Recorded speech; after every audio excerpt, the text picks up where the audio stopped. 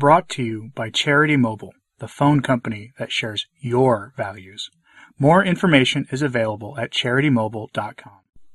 A mere decade before the Second Vatican non-binding Pastoral Council, Pope Pius XII condemned many of the errors that were promoted at that council.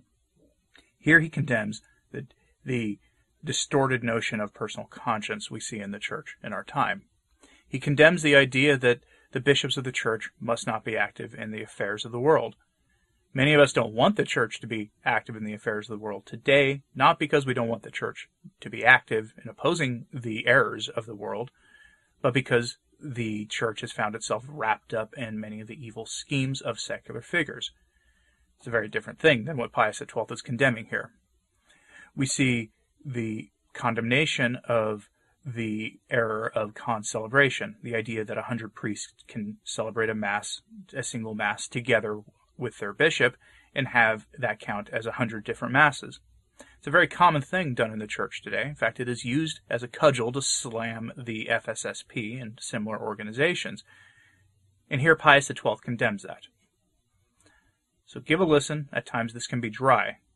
And if because of its dryness, if you think my delivery is a little fast, click the gear icon on your screen.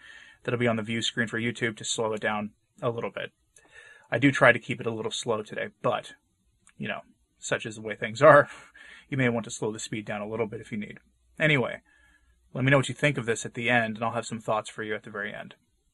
Magnificat Dominum, Address of Pope Pius XII. To cardinals, archbishops, and bishops of the Catholic Church on her powers of sanctifying and ruling, given in November of 1954. Magnify the Lord with me. Together let us extol his name. See Psalm 33, verse 4.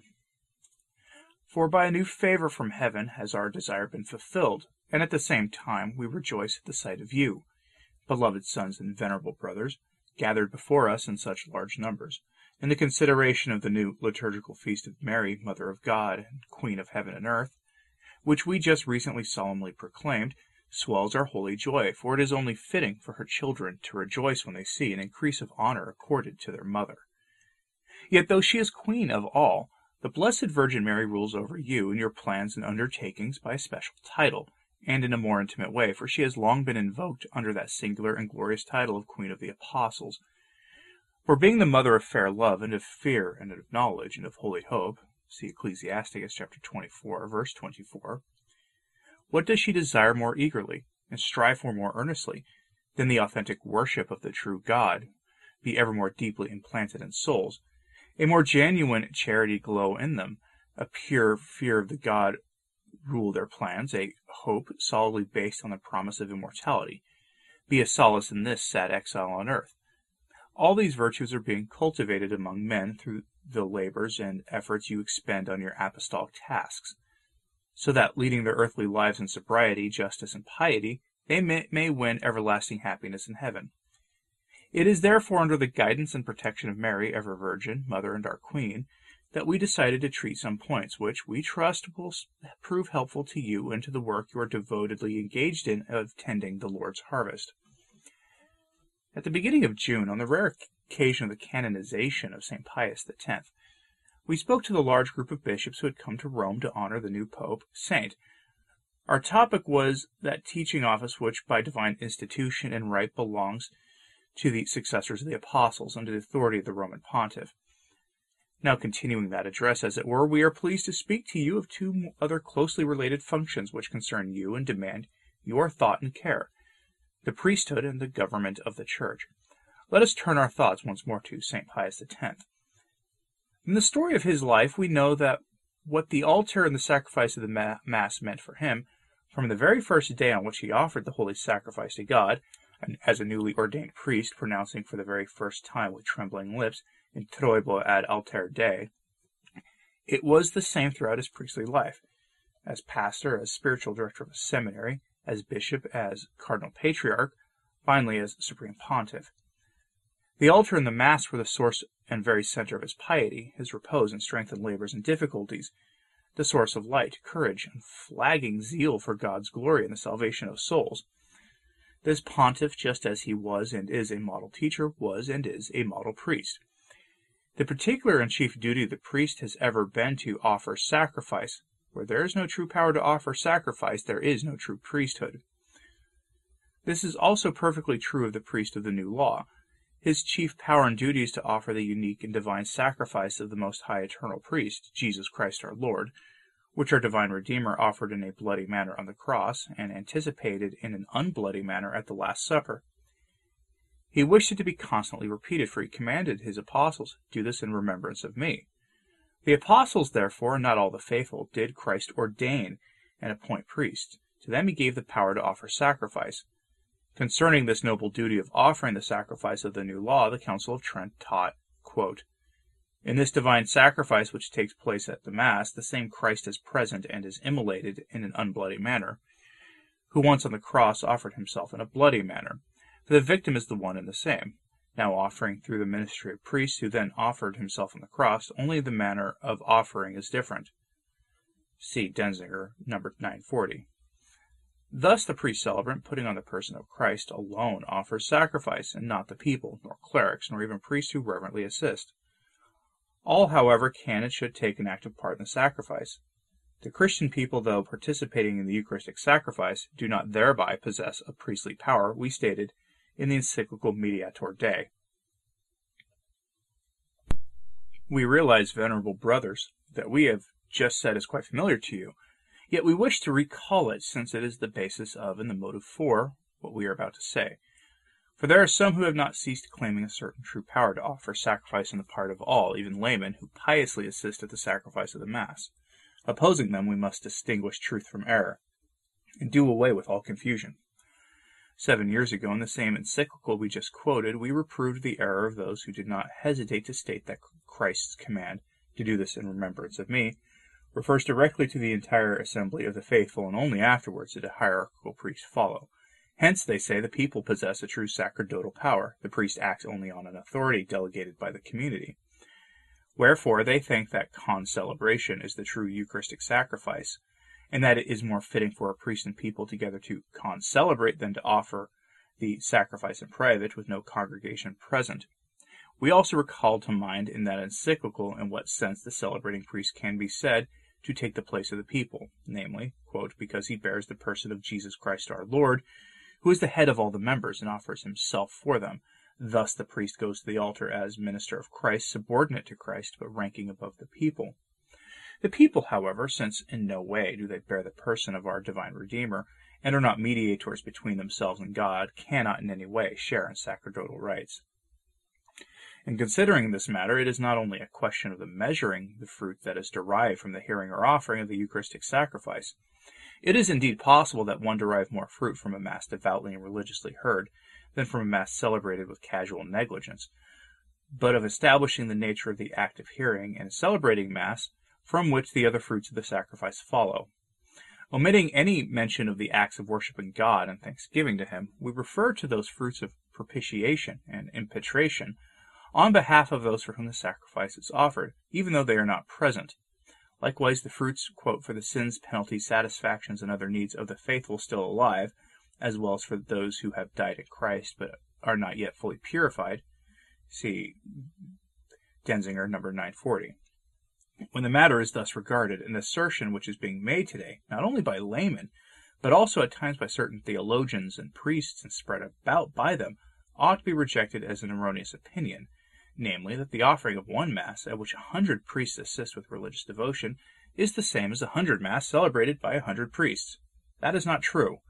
With regard to the offering of the Eucharistic sacrifice, the actions of Christ the High Priest are as many as are the priests celebrating, not as many as are the priests reverently hearing the Mass of a bishop or a priest, for those present at the Mass in no sense sustain or act in the person of Christ sacrificing, but are compared to the faithful layfolk who are present at the Mass. On the other hand, it should not be denied or called in question that the faithful have a kind of priesthood, and one may not depreciate or minimize it. For the Prince of the Apostles, in his first letter addressing the faithful, uses these words, quote, "However, you are a chosen people, a royal priesthood, a holy nation, a purchased people." And just before this, he asserts that the faithful possess a holy priesthood, to offer spiritual sacrifices acceptable to God through Jesus Christ. But whatever is the full meaning of this honorable title and claim, it must be firmly held that the priesthood, common to all the faithful, high and reserved as it is, differs not only in degree, but in essence also, from the priesthood fully and properly so called, which lies in the power of offering the sacrifice of Christ himself, since he bears the person of Christ, the supreme high priest. We note with joy that in many dioceses there have been, or sprung up, special liturgical institutes, that liturgical groups have been established, that moderators to promote interest in the liturgy have been nominated, that diocesan or interdiocesan rallies on liturgical matters have been held, and gatherings have been held or will be organized on an international level. We are happy to hear that in some places the bishops were present in person and presided at these gatherings. These meetings sometimes followed a definite program, vis-a-vis only one offers the Mass, and others, or all or the majority, assist at this one Mass, and receive the Holy Eucharist during it from the hands of the celebrant.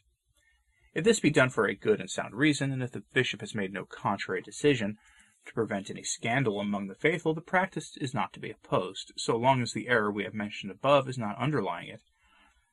Then, with regard to the matters dealt with at these gatherings, there are discussions on points of history, doctrine, and the conduct of life.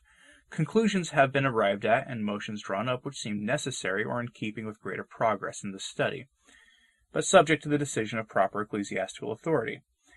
But this movement to study the sacred liturgy does not stop at the holding of these practices. Alongside them continually grow and develop experience and practice, so that the faithful in even greater numbers are being influenced to an active union in communion with the priest who is carrying out the sacrifice.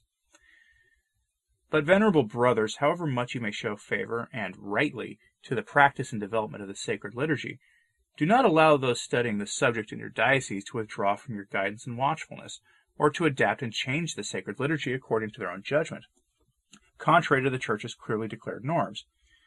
It is the function of the Apostolic See alone to determine the sacred liturgy and to approve liturgical books. See Canon 1257 of the 1917 Code of Canon Law. And particularly with regard to the celebration of Mass, quote, all other customs to the contrary being revoked, a priest celebrating must observe accurately and devoutly the rubrics of the books of his own right, and take care not to add other ceremonies or prayers at his own whim. See Canon 818 of the Code of 1917's Canon Law. And do you give no consent or permission to attempts of this kind, or to movements which are more daring than prudent? Being made a pattern to the flock, the words of St. Peter especially refer to bishops as having and exercising the office of bishop.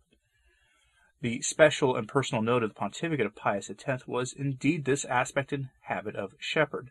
To put it briefly, after he reached the highest office in the apostolic ministry, it was clear to all that there had been raised to the chair of the Prince of the Apostles a priest who had grown up in the care of souls, who had been from the beginning of his priesthood, and who continued to be, a shepherd of souls until he was set to feed the whole flock of Christ. The unvarying principle which he kept in his action, the aim of life which he set himself, was salvation of souls. If he desired to renew all in Christ, it was a desire for the sake of the salvation of souls. To this end and function he, in some way, subordinated all his actions. He was the good shepherd in the midst of his flock, anxious about its needs, troubled by the dangers threatening it, entirely devoted to the leading and guiding of the flock to Christ in the way of Christ. But it is not our present hope, venerable brothers, while we are addressing you, shepherds of your flocks, to sketch again a noble image and perfect pattern from the saintly pontiff and shepherd.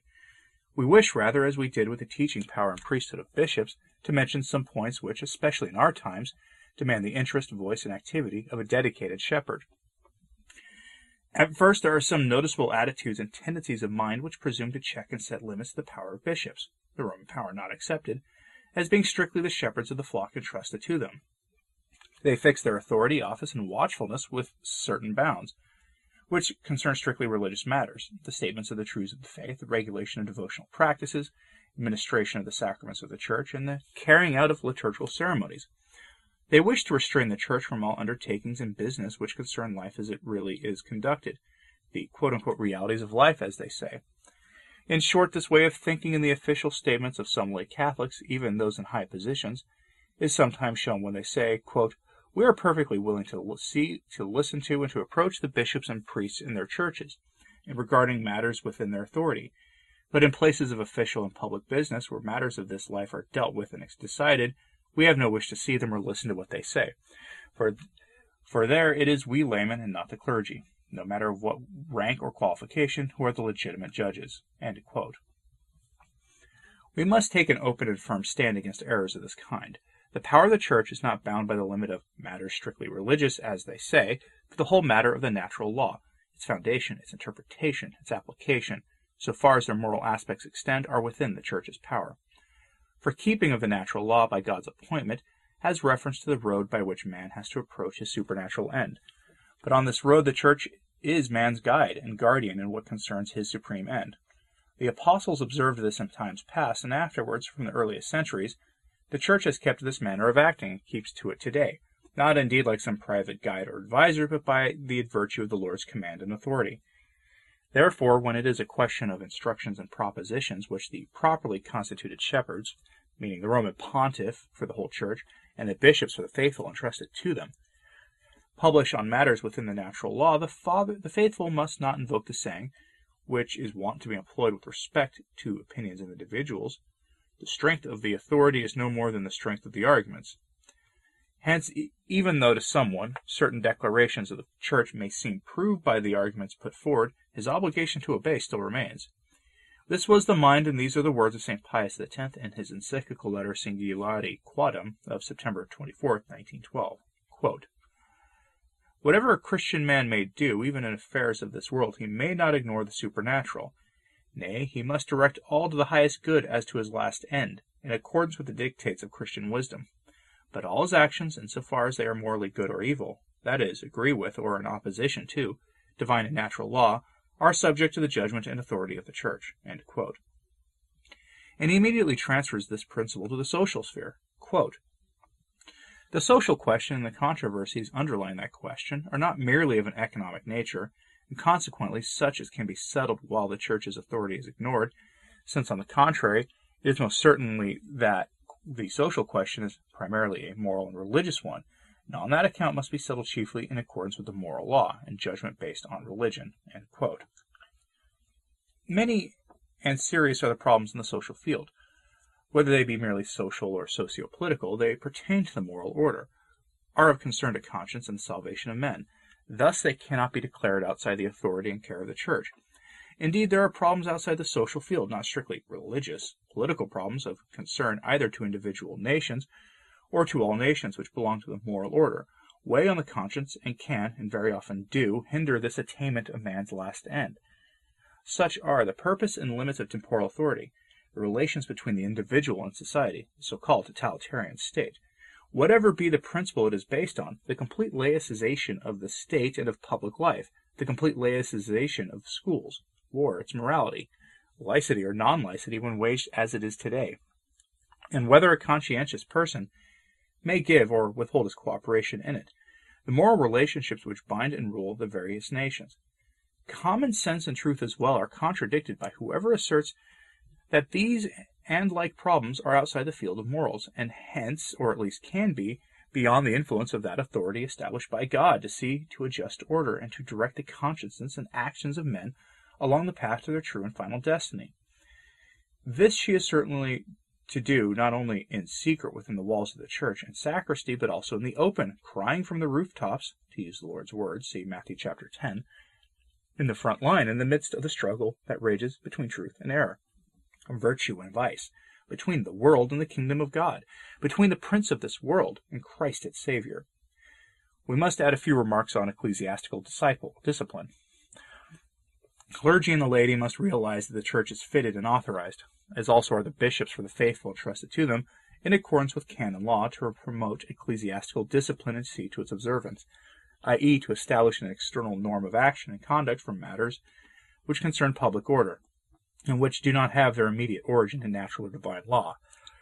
Clerics and laity may not exempt themselves from this discipline. Rather, all should be concerned to obey it, so that by the loyal observance of the church's discipline, the action of the shepherd be easier and more efficacious, and the union between him and his flock stronger, that within the flock harmony and cooperation reign, and each be an example and support to his fellow. Yet those points we have just mentioned in connection with the jurisdiction of bishops who are shepherds of the souls committed to their care in all those matters which have to do with religion, moral law, and ecclesiastical discipline, are subjected to criticism, often not above a whisper, and do not receive the firm assent they deserve. Hence some proud modern spirits provoke serious and dangerous confusion, traces of which are more or less clear in various regions. The awareness, daily more strongly insisted on, of having reached maturity produces in them an agitated and febrile spirit.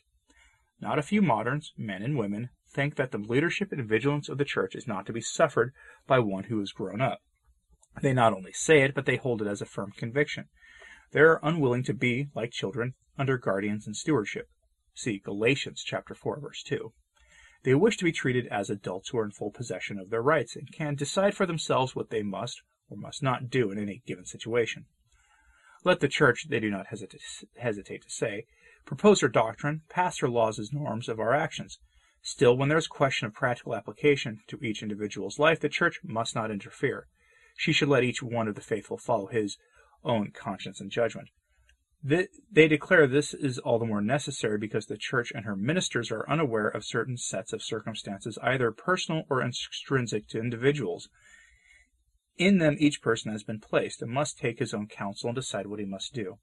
Such people, moreover, are unwilling in their final personal decisions to have any intermediary or intercessor placed between themselves and God, no matter what his rank or title. 2 years ago, in our allocations of March 23rd and April 18th, 1952, we spoke of these reprehensible theories. We examined their arguments. Concerning the importance given to the attainment of a person's majority, this assertion is correct. It is just and right that adults should not be ruled as children. The Apostle, speaking of himself, says, "When I was a child, I spoke as a child. I felt as a child. I thought as a child. Now that I have become a man, I have put away the things of a child." See 1 Corinthians chapter 13, verse 11.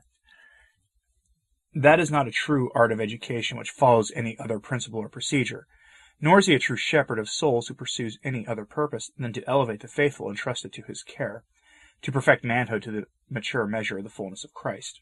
See Ephesians chapter 4, verse 13. But to be an adult and to have put off the things of childhood is one thing, and quite another to be an adult and not to be subject to the guidance and government of legitimate authority. For government is not a kind of nursery for children, but the effective direction of adults toward the end proposed to the state. But since we are speaking to you, venerable brothers, and not to the faithful, when these ideas begin to appear and to take root in your flock, remind the faithful, 1. That God placed shepherds of souls in the Church not to put a burden on the flock, but to help and protect it. 2. That the true liberty of the faithful is safeguarded by the guidance and vigilance of pastors, that they are protected from the servitude of vice and error. They are strengthened against the temptations which come from bad example and from the customs of evil men among whom they must live. 3. That therefore they act contrary to the prudence and charity which they owe themselves if they spurn this protection of God and his most certain help. If among clergy and priests you find some infected with this false zeal and attitude, set before them the grave warnings which our predecessor, Benedict XV, uttered. Quote, "There is one thing which should not be passed over in silence. We want to warn all priests, who are our dearly beloved sons, how absolutely necessary it is, not only for their own salvation, but for the fruitfulness of their sacred ministry, that each be most devoted and obedient to his own bishop. As we deplored in passing, not all dispensers of the sacred mysteries are free from that proud and arrogant spirit which is characteristic of our times. And it frequently happens that shepherds of the Church are grieved and opposed where they might rightly expect comfort and help." See encyclical letter Ad Beatissimi Apostolorum Principis. Thus we have spoken of pastoral care about the persons for whose benefit is exercised. It is not right to end our discourse without turning our attention to the pastors themselves. To us and to you shepherds, the holy words of the eternal shepherd are pertinent. "I am the good shepherd. I came that they may have life, and have it more abundantly." To Peter the Lord said, "If you love me, feed my lambs, feed my sheep." To these good shepherds he contrasts the hireling, who seeks himself and his own interests, and is not ready to give his life for his flock. He contrasts them with the scribes and Pharisees, who, greedy for power and domination, are seeking their own glory, were seated on the chair of Moses, amassing heavy and oppressive burdens, and imposing them on the shoulders of men. Of his own yoke the Lord said, "Take my yoke upon you, for my yoke is easy and my burden light." Frequent and mutual communication among bishops is very helpful for the fruitful and effective exercise of the pastoral office. Thus one perfects the other in saying the lessons of past experience. Government is made more uniform. The wonder of the faithful is avoided, for often they do not understand why in one diocese a certain policy is followed, while in another, which is perhaps adjacent, a different or even quite contrary policy is followed. To realize these purposes, general assemblies, which are now held in almost everywhere, are very helpful, and also the more solemnly convened provincial and plenary councils, for which the Code of Canon Law provides, and which are governed by definitive laws. In addition to this union and intercourse between brothers in the episcopacy, there should be added close union and frequent communication with this apostolic see. The custom of consulting the Holy See, not only in doctrinal matters, but also in affairs of government and discipline, has flourished from the earliest days of Christianity. Many proofs and examples are to be found in ancient historical records. When asked for their decision, the Roman pontiffs did not answer as private theologians, but in virtue of their authority and conscious of the power which they received from Christ to rule over the whole flock in each of its parts. The same is deduced from the instances in which the Roman pontiffs, unasked, settled disputes that had arisen or commanded that doubts, dubia, be brought to them to be resolved. This union, therefore, and harmonious communication with the Holy See arises not from a kind of desire to centralize and unify everything, but by divine right and by reason of an essential element of the constitution of the Church of Christ. The result of this is not detrimental, but advantageous to the bishops to whom is entrusted the governing of individual flocks. For from communication with the Apostolic See they gain light and assurance, in doubts, advice and strength in difficulties, assistance in labors, comfort and solace in distress. On the other hand, from the reports of the bishops to the Apostolic See, the latter attains a wider knowledge of the state of the whole flock, learns more quickly and more accurately what dangers are threatening and what remedies can be applied to cure the evils. Venerable brothers, on the day before he suffered, Christ prayed to the Father for the apostles, and at the same time for all their successors in the apostolic office. Holy Father, keep in thy name those whom thou hast given to me, that they may be one, even as we are. As thou hast sent me into the world, so also I have sent them into the world. May the love with which thou hast loved me be in them, and I in them. See John chapter 17. And so we, also a presbyter, the vicar on earth of the eternal shepherd, have spoken to you, our fellow presbyters, and shepherds of your flocks, close to the tombs of the Prince of the Apostles and St. Pius X, the Supreme Pontiff. And at the end of our discourse, we turn our thoughts again to the Mass Si Diliges, with which we began, in the preface of which we pray, that thou, eternal shepherd, may not abandon thy flock, but through thy blessed apostle may keep a continual watch over it, that it may be governed by those same rulers whom thou didst set over it as shepherds in thy place. And in the second post-communion prayer we add, increase, we beseech thee, O Lord, in thy church the spirit of grace, which thou hast given it, in order that through the intercession of blessed Pius, Supreme Pontiff, neither the flock may be wanting in obedience to the shepherd, nor the shepherd in care of the flock. May God grant this power to all of you according to the measure of his divine liberality. And that was the address of Blessed Pope Pius XI, rather. Cut.